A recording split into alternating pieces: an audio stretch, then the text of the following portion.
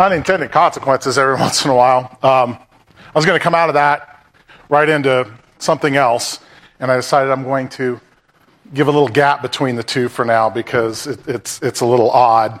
I have an interesting phenomenon in my head. I can sing the words to a song and not tell you a thing about what the words say. It's possible. I do it all the time. Just this morning, for the first time ever, I actually went through the lyrics of Living on the Edge by Aerosmith in my head. Now, I've hummed the song, sang the song, been the song, but I've never really listened to the words of the song, and I went, there's kind of a decent message there. It's actually not that bad of a song, but the song we're going to talk about here is one of those songs that I've never listened to the lyrics till probably 5 years ago. And then, ever since, this song has kind of bothered me. Okay? So, Linda, see if you can start it. See if it'll play.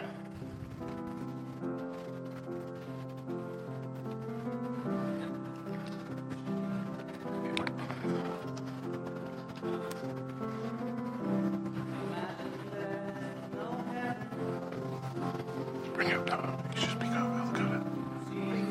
Watch. If you go down. Yeah, let me see it.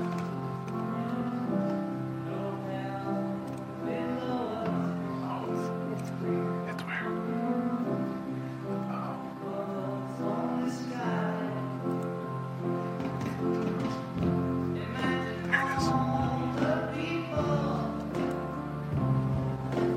There it is.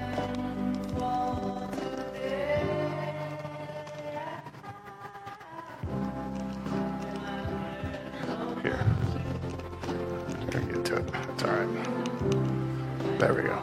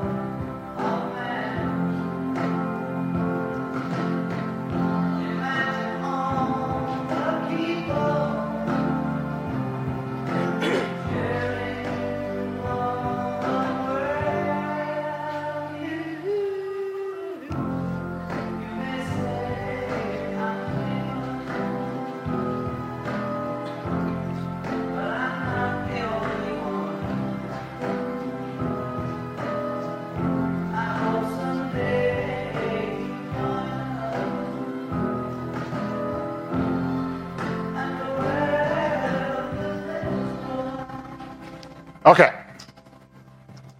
Sung by? John Lennon. 1971. Yep. This is after the breakup of which band? The Beatles. Okay. They all went their separate They did. I call this the Battle of Two Imagines. How the world looks to hope, and then our reaction to that hope. No. You have to stop the music. It's okay. Stop Spotify.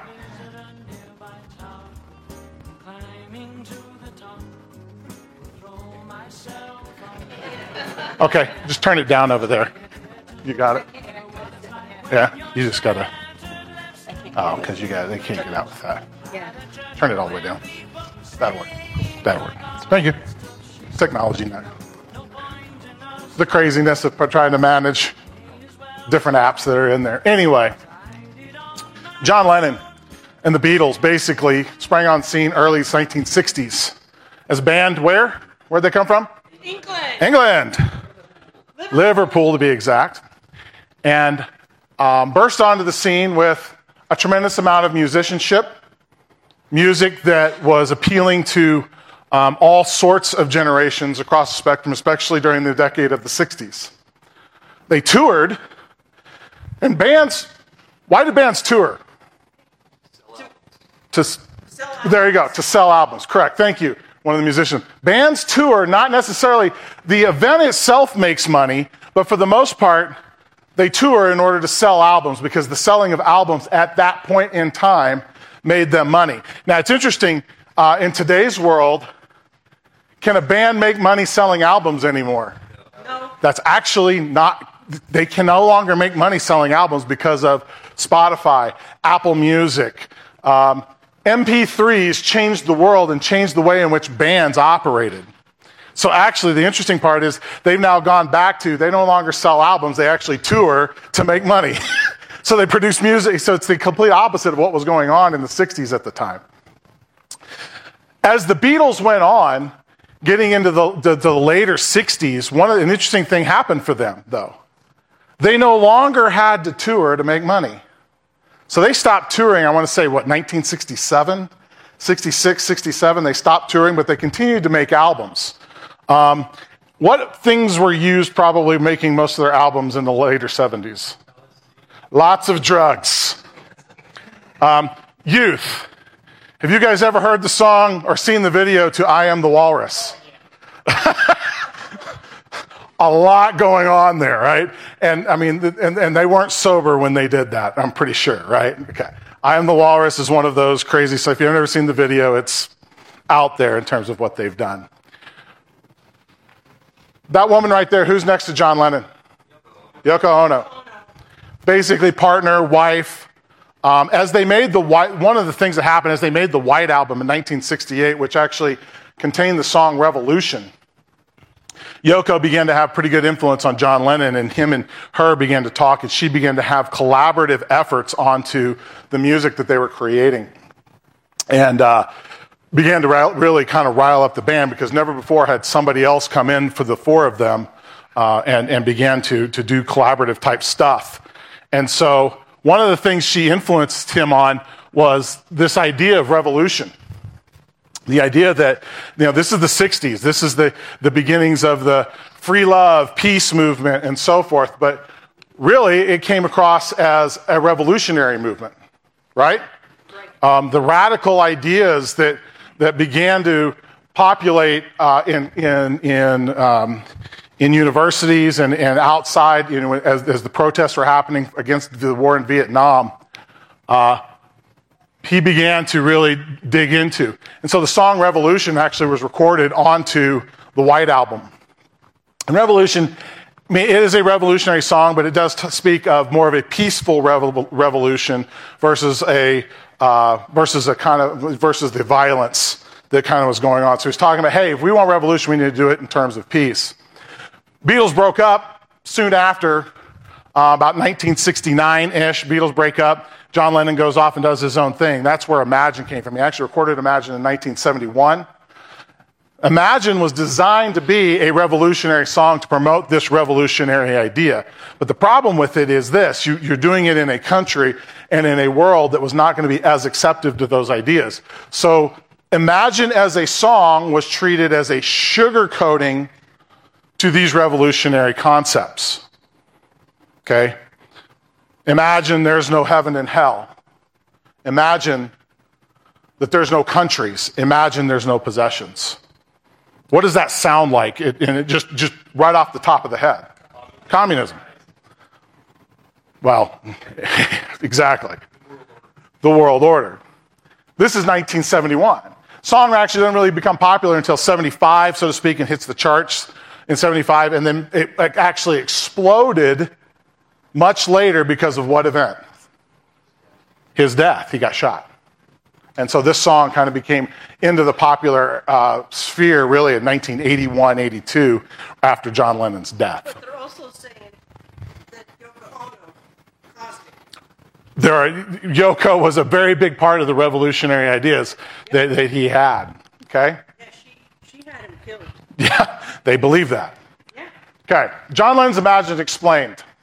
Why in the world does he speak, hey, imagine there's no heaven and hell? What's the purpose in speaking that? No responsibility.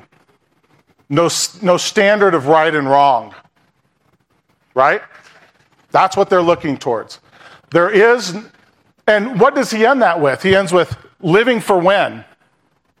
Today. Don't worry about what you did in the past. Don't worry about what's going to happen in the future.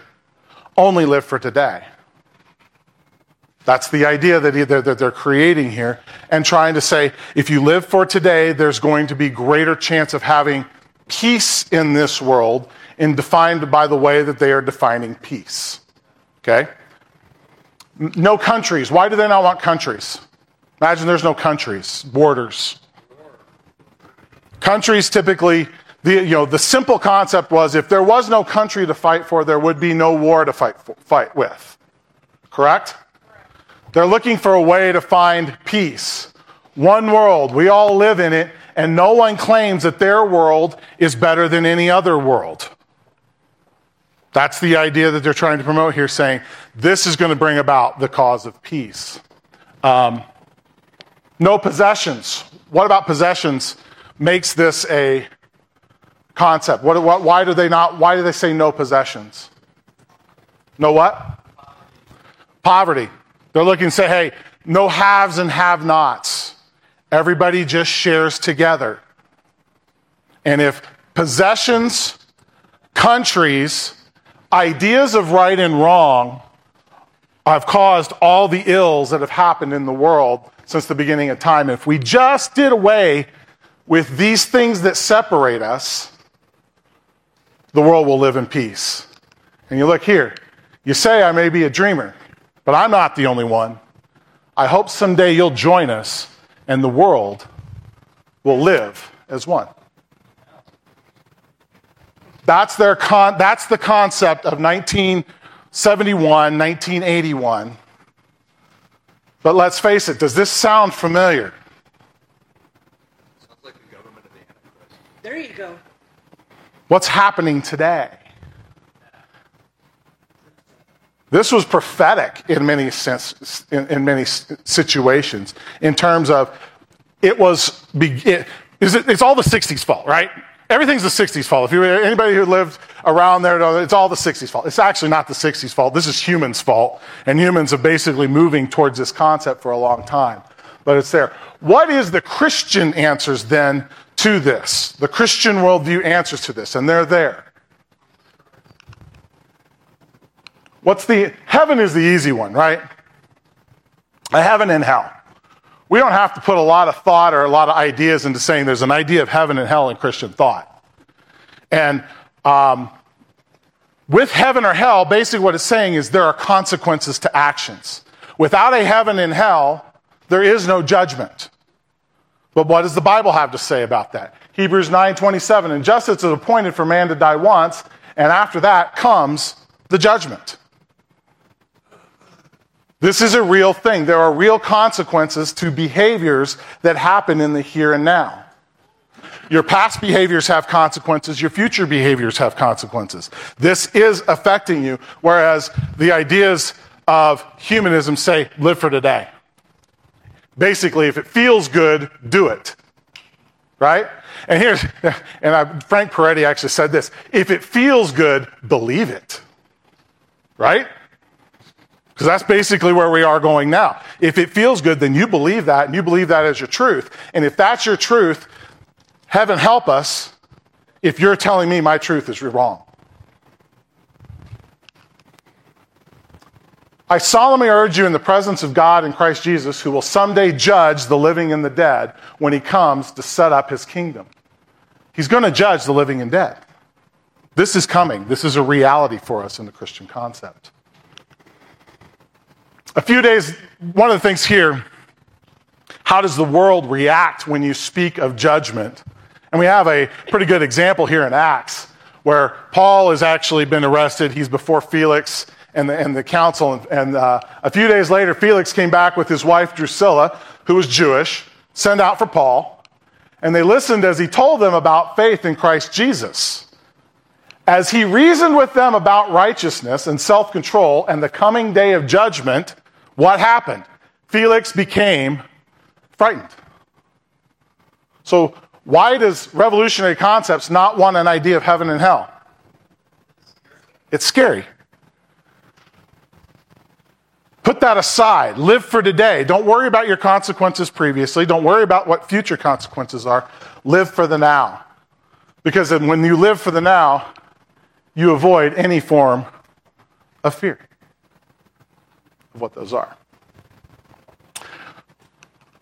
Possessions from a Christian perspective. A human nature exercise. This one was a little more difficult to get to because there's not this specific passage in the Bible saying, here's possessions and why they can be important or not important or so forth. But I called this a human nature exercise because the issue with possessions becomes this.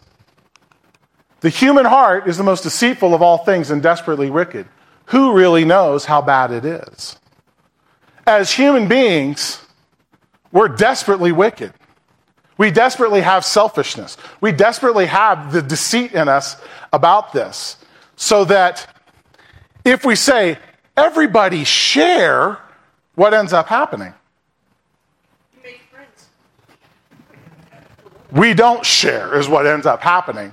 Some hold on to other things and others hold on to other things. And eventually you end up with the same problem that we have. The haves and the have-nots, which is what their solution was. Do away with possessions, you don't have it. The problem with that philosophy is that it goes against the very nature of human beings in general. Okay? God says, as the Spirit of the Lord prompts you, we are to give. But the Lord looks down from heaven on the entire human race and he sees if anyone is truly wise, if anyone seeks God, but no, all have turned away, become corrupt, no one does good, not a single one. As much as we want to achieve those are things that we are attaining to, the reality is that we are not good. That's the reality. And so, possessions in the here and now tend to motivate us. One of the problems with not having possessions, what's the problem? What happens in a I think they did a classroom exercise where they said, okay, we're going to put socialism to action here in this class, right? We're going to say, all those that make A's and all those that make F's and everybody in the middle, we're going to average them out and everybody's going to get that grade. Okay? All of a sudden, first couple tests come along, and the average grade is a B+. Because a lot of the people were trying to achieve. A lot of the people were studying and working hard. And so they the people that got A's got a B+, and the people that got F's got a B+. A couple weeks go by, where does that B+ go? All becomes a C. And all of a sudden, the C becomes a D. Why? Effort means nothing at that point. Why would you do it? As much as we want to say possessions are almost a value proposition for us to live in our humanity right now. And God calls us to handle our possessions wisely, to achieve, but he also calls us to work diligently and to get, and has value to those that get and non-value to those that do not. Human nature, born out of pride and selfish ambition. Okay? 6,000, here's the problem with saying there's no possessions and everybody will live in peace. 6,000 years of human history have told you otherwise. There's not a single case in human history where people have shared and shared equally and gotten away with it. Christian, where's Randy? Randy, how'd those Christian commune exercises work for you guys? They didn't last. They fell apart. So even in a Christian perspective of the 60s and the Jesus movement of the 70s, they began to try, because that in a Christian perspective, it makes sense. Hey, let's share. It talks about it in the Bible. Let's do this. But as people tried to achieve this inside of their identity in Christ, their human nature still took over. And it still became almost impossible to live life through that lens of possessions. Yes?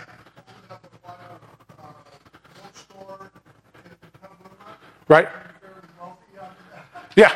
So the guy who started his commune in all we're going to share ended up opening up a Bible bookstore and becoming very wealthy out of it.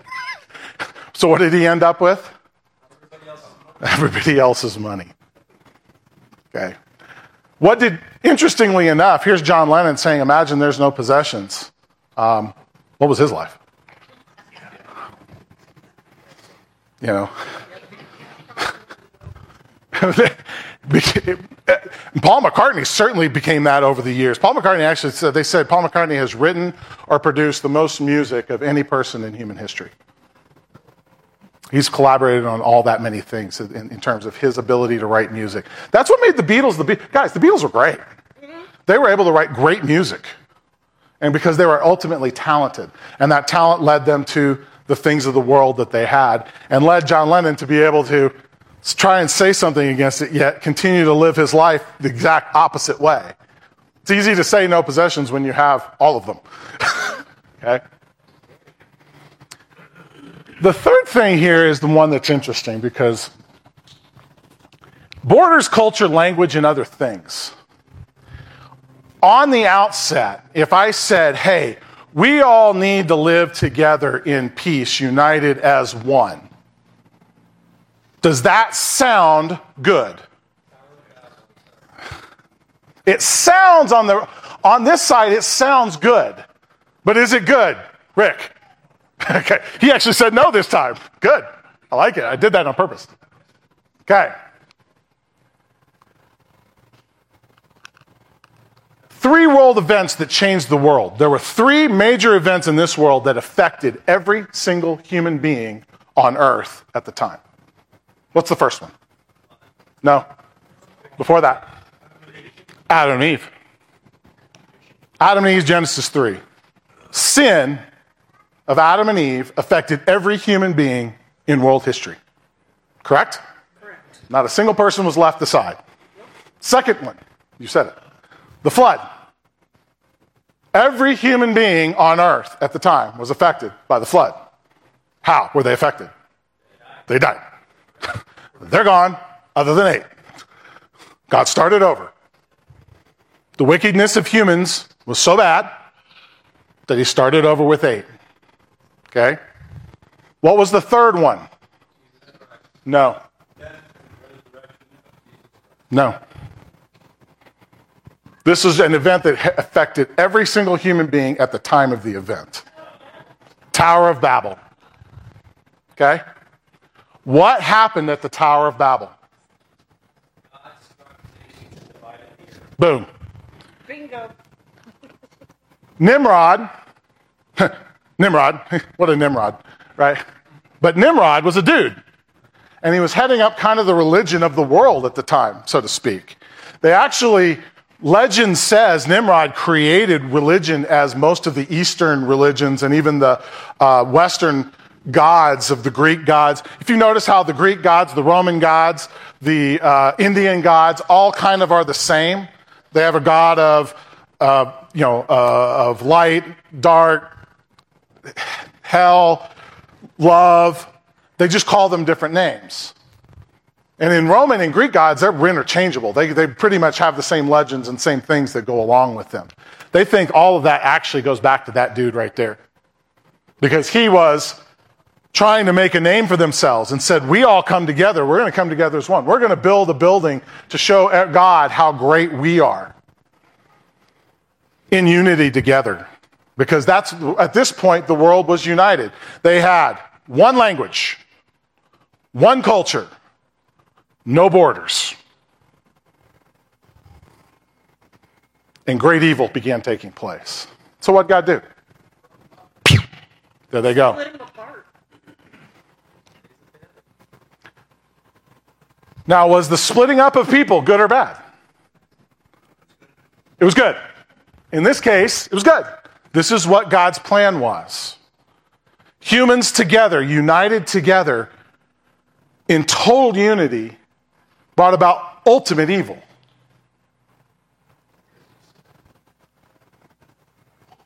If God had the ultimate, this was the last time of ultimate punishment on the entire earth. Until what point? Till he comes again, guys. Till he reappears. In between what's going to happen in the end and now was God's plan. But we're going to go back to this idea that we have one world to one world. Revelation 13, Revelation 17, Daniel, all speak of this, of a single ruler coming, taking control, and the people of the world worshiping him. The people of the world gravitating to him. And what happens if you don't in that world? There's going to be consequences, right?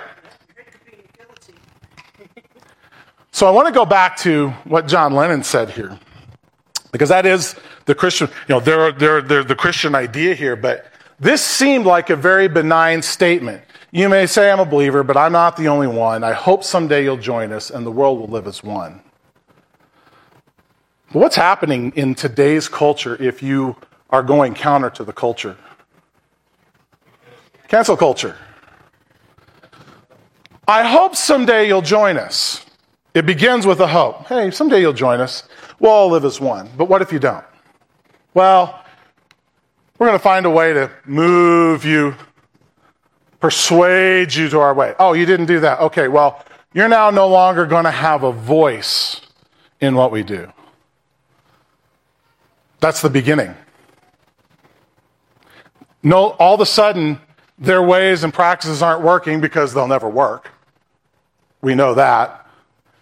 But they move from persuade and nudge to cancel, move on to, well, now what? What do we do with these people that are stopping us from living as one? Blame us, put us in camps, and eventually line you up and shoot you. That's the benign statement that's saying right here. It's subtle. But I hope you'll join us. Because when we take power, you're not going to have much of a choice in what we do. I define this as the spirit of the age. This idea of John Lennon is the spirit that is reigning rampant in today. 60 years ago now? What's this, 20, 60 years since the song was written. And that song has began to really play itself out and accelerate this idea of one world.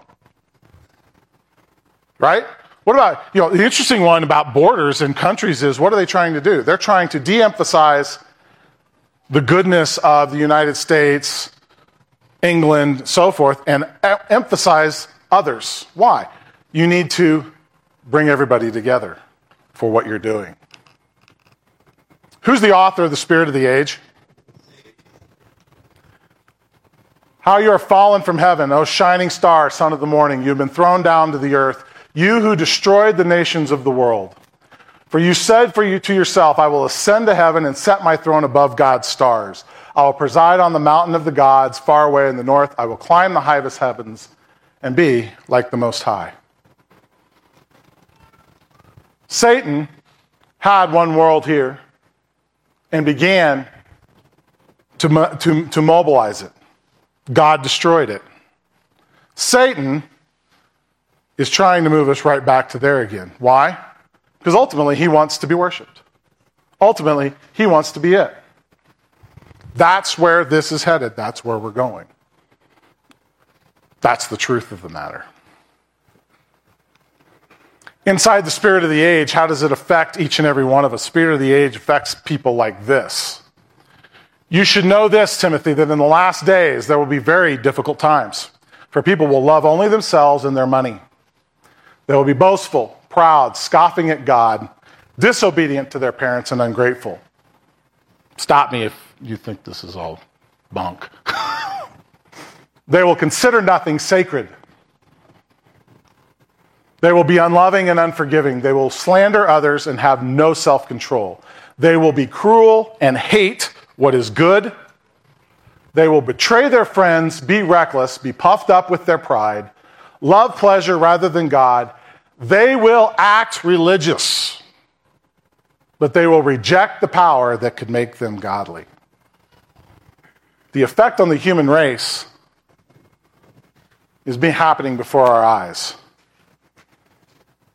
Social media is fun, right? But it promotes this. Live for today. There's no consequences to your action. Tomorrow has no consequences. Basically, the spirit of the age says this. I'm going to put hope in man, which eventually is hope in Satan. Satan wants us to focus our hope in ourselves and the greatness of mankind. Facts, facts, facts, facts, facts, correct?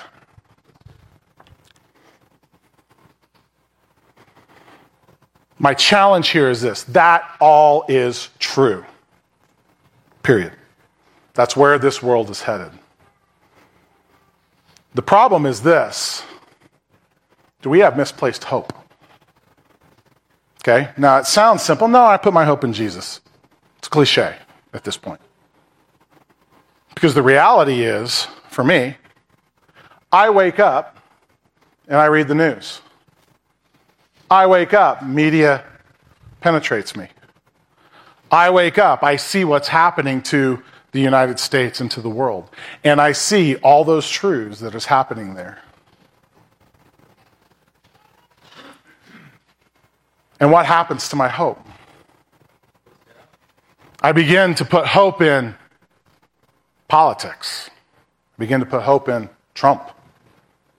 I begin to put hope in a politician of some form. I begin to put hope in some activity I can go do to protest whatever ideas that I find repugnant.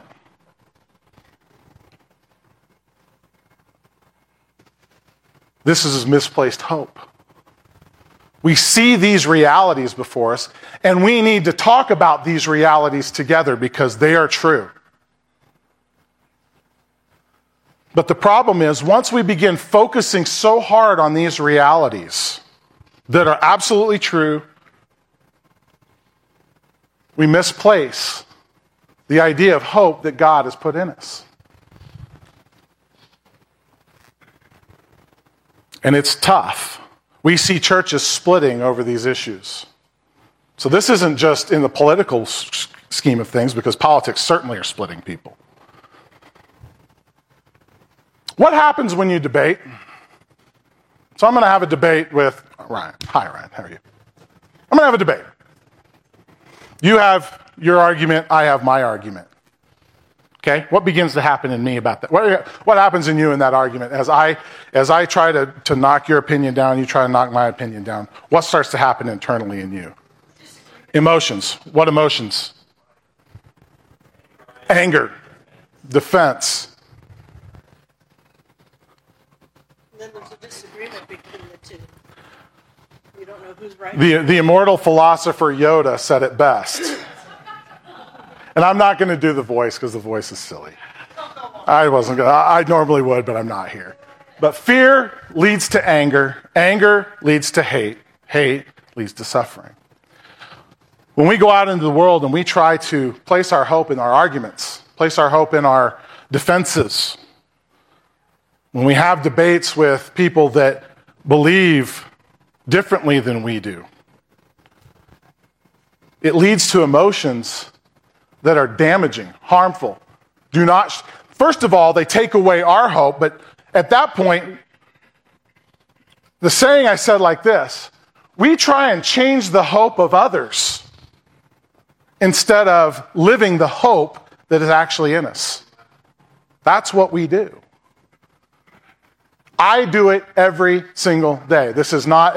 I'm not up here saying I'm immune to this effect. This is the world we live in, and this is where we're at. On Thursdays, when I do the class up here, one of the popular sayings I have is this: God's economy is the exact opposite of ours. We think we have to fight the fight. We think we have to stand up for truth. We think we have to make all of this happen because we can change all these people. Well, first of all, who changed you? Was it a clever argument? Was it a debate? Jesus changed you and used people around you that showed you hope through their actions and through their behaviors, not because they made some great debate to you. So if your life was changed by Jesus and by people showing you true hope, what should we place our hope in? Came across this, and this was pretty convicting to me. Sorry. It's interesting. I start these to do, sermons, and I've got ideas and so forth. And the sermon and the ideas don't really come together until it truly hits my heart. And a lot of times that happens Saturday night. I put this all together, I get it, and then what I do is I actually practice the sermon. And the practice is so terrible. If I ever showed you the recording, you'd hate it. But the practice puts it into me, the reality of what I'm speaking. And then it becomes personal. Then it becomes something that's teaching me, and hopefully I express that to you. This verse: who is wise and understanding among you? Let them show it by their good life, by deeds done in humility that come from wisdom. But if you harbor bitter envy and selfish ambition in your hearts, do not boast about it or deny the truth. Many times in these debates of displaced hope, it's really selfish ambition and envy,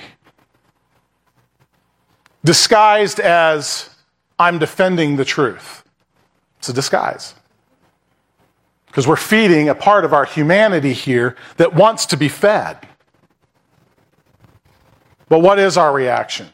Such wisdom does not come down from heaven, but is earthly, unspiritual, and demonic. This false hope, Satan doesn't care which side you're on as long as you're fighting for the side. If you're fighting, you have false hope, and he's good with that. For where you have envy and selfish ambition, there you find disorder and every evil practice. But the wisdom that comes from heaven, and here's the opposite world that God lives in versus what we do. First of all, pure, then peace-loving, considerate, submissive, full of mercy and good fruit, impartial and sincere. You want righteousness? Peacemakers who sow in peace reap a harvest of righteousness. Where in that list was debate, argument, fighting, quarreling? Whether we're fighting with the world, but let's face it, guys, we fight in the church. How many of our debates are filled with peace-loving, considerate, submissive, mercy, good fruit, impartial, and sincere, that when we debate together in here are filled with that kind of language? Everyone, it does. But it's hard.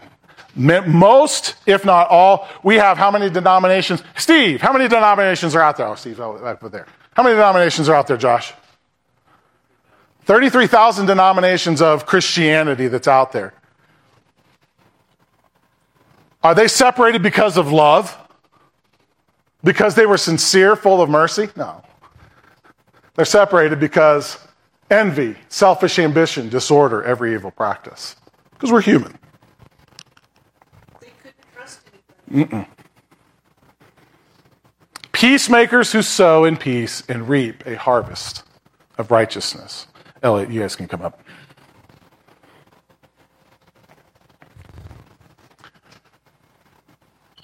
What I'm asking here is changing your hope. Our hope is not in what happens in the world, because what is going to happen in the world? What's a fact? Fact. How is this thing ending? It's going to be destroyed. That's a fact. Can you change that fact? No. Nothing you can do.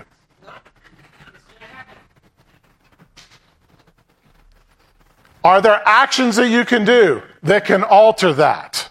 No. God's going to do it. What can you do in the meantime? Live peace-loving, considerate, submissive lives, full of mercy, good fruit, impartial, sincere. Be a peacemaker. Sow in peace. Why is that more effective than a fight? What makes it more effective? You'll lose the fight. You lose the fight. What else? What's effective about that? You gotta trust it. It's different than the world. When you go fight the world on the world's terms, all they see is the world. If a non-Christian comes into a church and sees a church fighting in bitter envy, selfish ambition, and denying the truth, what are they going to turn to in hope? Be different. Sow in peace.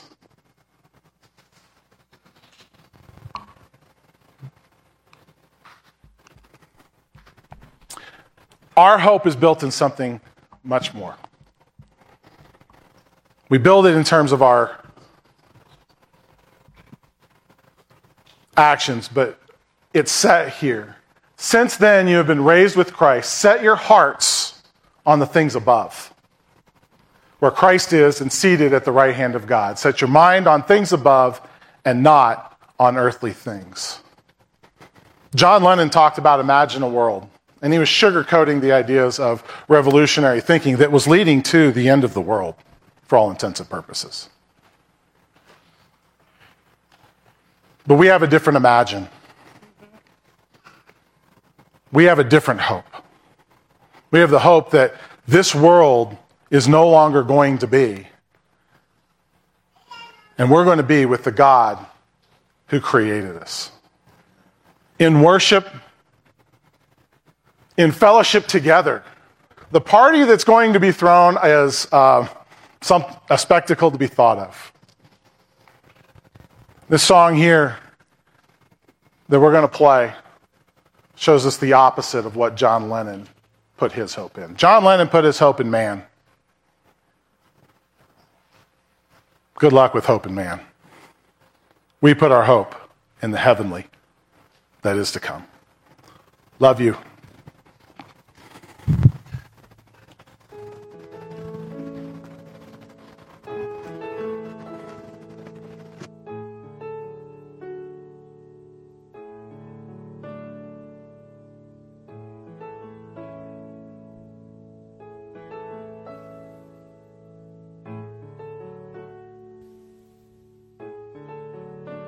I can only imagine what it will be like when I walk by your side. I can only imagine what my eyes will see when your face is before me. I can only imagine.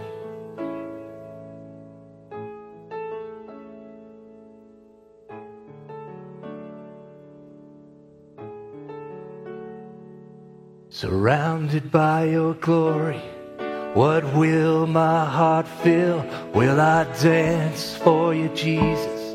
Or in awe of you be still? Will I stand in your presence? Or to my knees will I fall?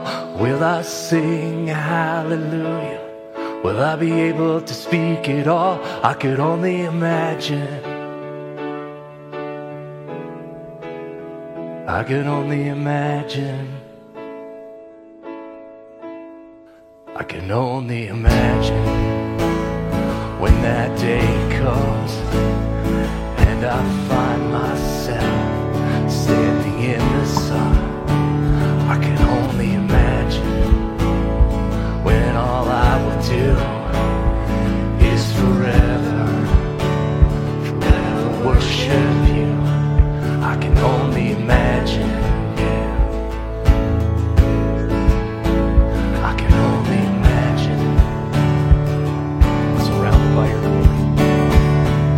Surrounded by your glory. What will my heart feel? Will I dance for you, Jesus? Or in all of you be still?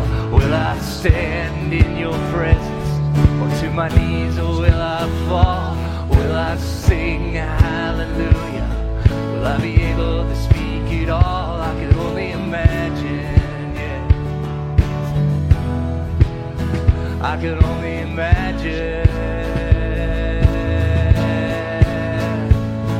Surrounded by your glory, what will my heart feel? Will I dance for you, Jesus? Or in all of you be still? Will I stand in your presence? Or to my knees will I fall? Will I sing hallelujah? Will I be able to speak it all? I could only imagine, yeah. I could only imagine. I can only imagine, yeah. I can only imagine. I can only imagine, yeah. I can only imagine. I can only imagine when all I will do is forever, forever worship you.